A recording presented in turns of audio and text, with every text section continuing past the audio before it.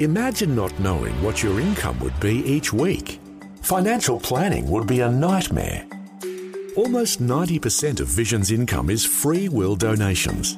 When supporters commit to monthly giving, it provides greater certainty when budgeting for regular expenses and weighing up new opportunities that arise.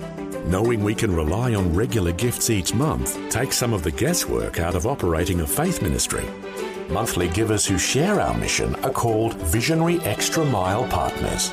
And right now, you're invited to join this growing group of faithful supporters. The amount of your tax-deductible monthly gift is completely up to you. What is most important is knowing that you are standing with us to reach Australia for the gospel. Click the banner at vision.org.au or in the Vision app to find out more about becoming a Visionary Extra Mile partner. It only takes a few minutes, but will have an eternal impact. Vision. Jesus said, "If you hold to my teachings, you are really my disciples. Then you will know the truth, and the truth will set you free." Christian author and speaker Dave Hunt said, Satan's primary tactic in opposing God is not to foster atheism, but religion.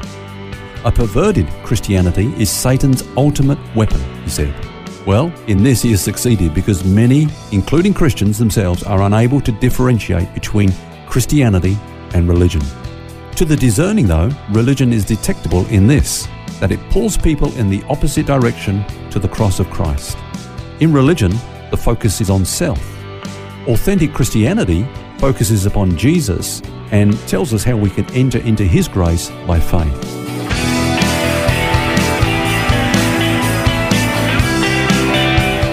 This is Set Free with Ken Legg. And welcome. It's been an interesting week as we've looked at the subject of escape from legalism. I said earlier in the week it sounds like a movie title, and sometimes it can be dramatic. And Ken, you just made the point that legalism focuses on self, but true Christianity focuses on Jesus Christ and does that by faith.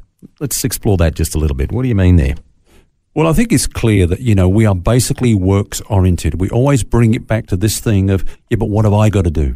When you share with Christians about the grace of God being the basis for the Christian life, the dynamic of the Christian life, a common response you get is, oh, look, I believe that, but I still think we have to do our part. Now, okay, my response to that is, yeah, that's true, but what is our part? In fact, the Jews came to Jesus, when he was talking about him being the bread of life and the bread that came down from heaven. And they still didn't get it. Instead of feeding on Jesus, they said, but what do we have to do to work the works of God? And Jesus said to them, this is the work of God, that you believe on him whom he sent. Now, that is a work for some people because it's so hard for us just to trust in another person. We always want to bring it back to ourselves, and we think there's something we've got to do. And that's why when you look at the scripture, the Bible says the Christian life is a life of faith. The just shall live by faith. And Paul says, the life that I now live in the flesh, I live by the faith of the Son of God who loved me and gave himself for me. And when you study the New Testament, you see that no human trait, if you like, is more commended than faith. Jesus didn't come down on anything heavier than unbelief. They're the things he was always chiding his disciples and others for, their lack of belief. In fact, there are two times in the Gospels when we read that Jesus marveled. The first time was when he could do no works of miracles amongst his own people because of their unbelief. When you think about it, they were Jews. They had a law-based background. And they were conditioned to thinking about, well, what have we got to do to get this to work? Whereas the other time that we read that word marveled, that Jesus marveled, is when a Gentile came to him, a Roman centurion, said, will you come and heal my servant? And Jesus said, yeah, I'll come. But he said, no, you don't even have to come. Just say the word, and my servant will be healed. And Jesus marveled. He said, I've never seen this faith, no, not in Israel. Now, this man didn't find it difficult to believe because he wasn't conditioned by law.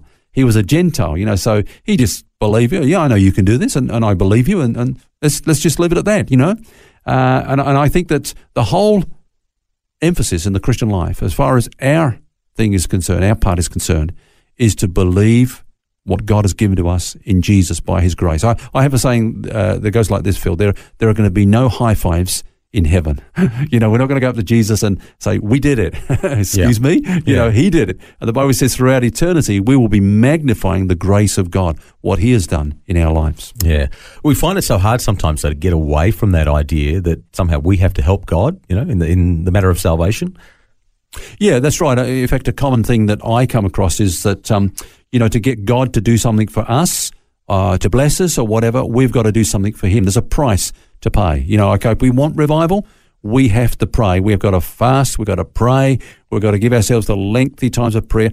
Now, I can tell you, Phil, if that was true, we would have had revival many years ago. I know people that have prayed and prayed and prayed and prayed. I know people that have prayed their whole lifetime and they're now in their 80s and they've never seen revival. We've got this mentality, is this sort of slot machine mentality. You put your money in, you pay the price, and you pull out the drawer, and you get your commodity. We see it with things like fasting.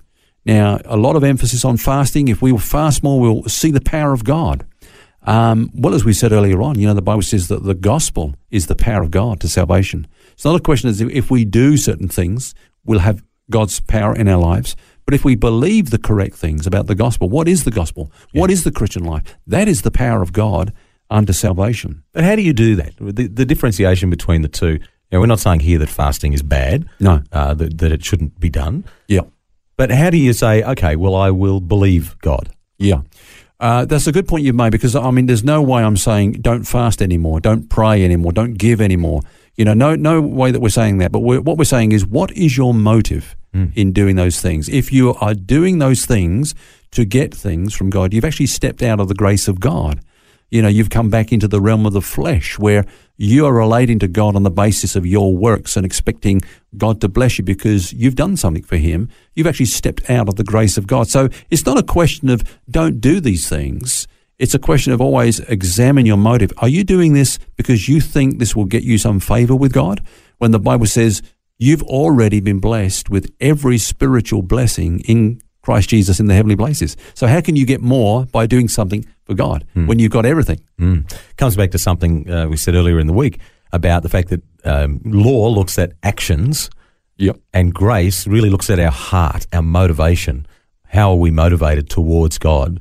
And that's the hardest part for us, because we've got to ask ourselves some tough questions and lay some stuff down. Yeah, that's right. I was approached once by a guy, a pastor. He's a good friend of mine, and he was in a meeting where I was speaking. He came up to me afterwards. He says, Ken, he said, I agree with everything you've said about grace. But, yeah, he said, I preached it in my church. It didn't work. I said, what do you mean it didn't work? He said, well, I found when I started preaching about grace, people gave less. They came to the meetings less. They served less. And it just didn't seem to work. And yet I know it's true. I said, well, hang on a minute. I said, people didn't stop doing those things because of grace. What grace did is it took away a wrong motive that was prompting them to do things anyway. What you did in grace is you've said you are blessed anyway, whether you serve God or give to God or do these things, you're blessed by God anyway. Yeah. So they came away, and what grace did, it uncovered their heart. They'd only been doing those things to get something from God. They had a wrong motive, and that was revealed by grace. Yeah. He said, well, if we've got these things anyway, why would I want to do those things? Which is a good question.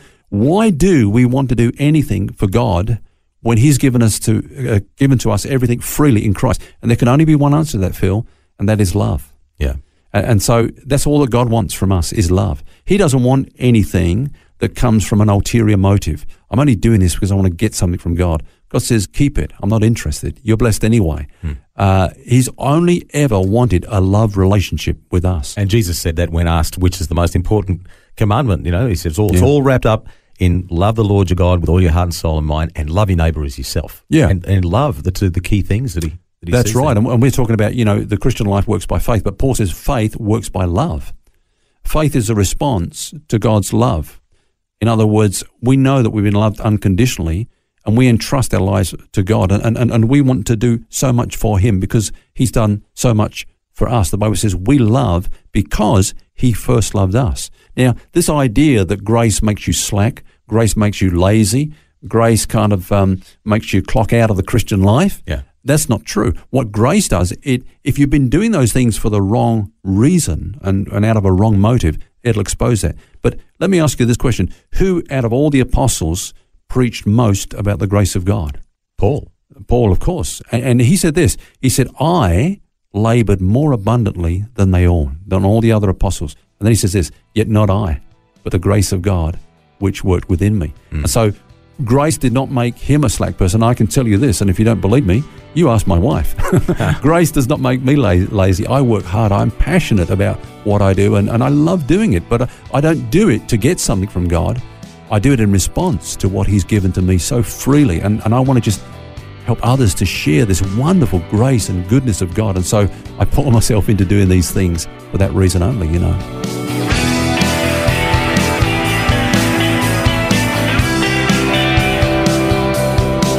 Well, that brings us to the end of our series this week. Hope you can join us next week when we start a brand new one.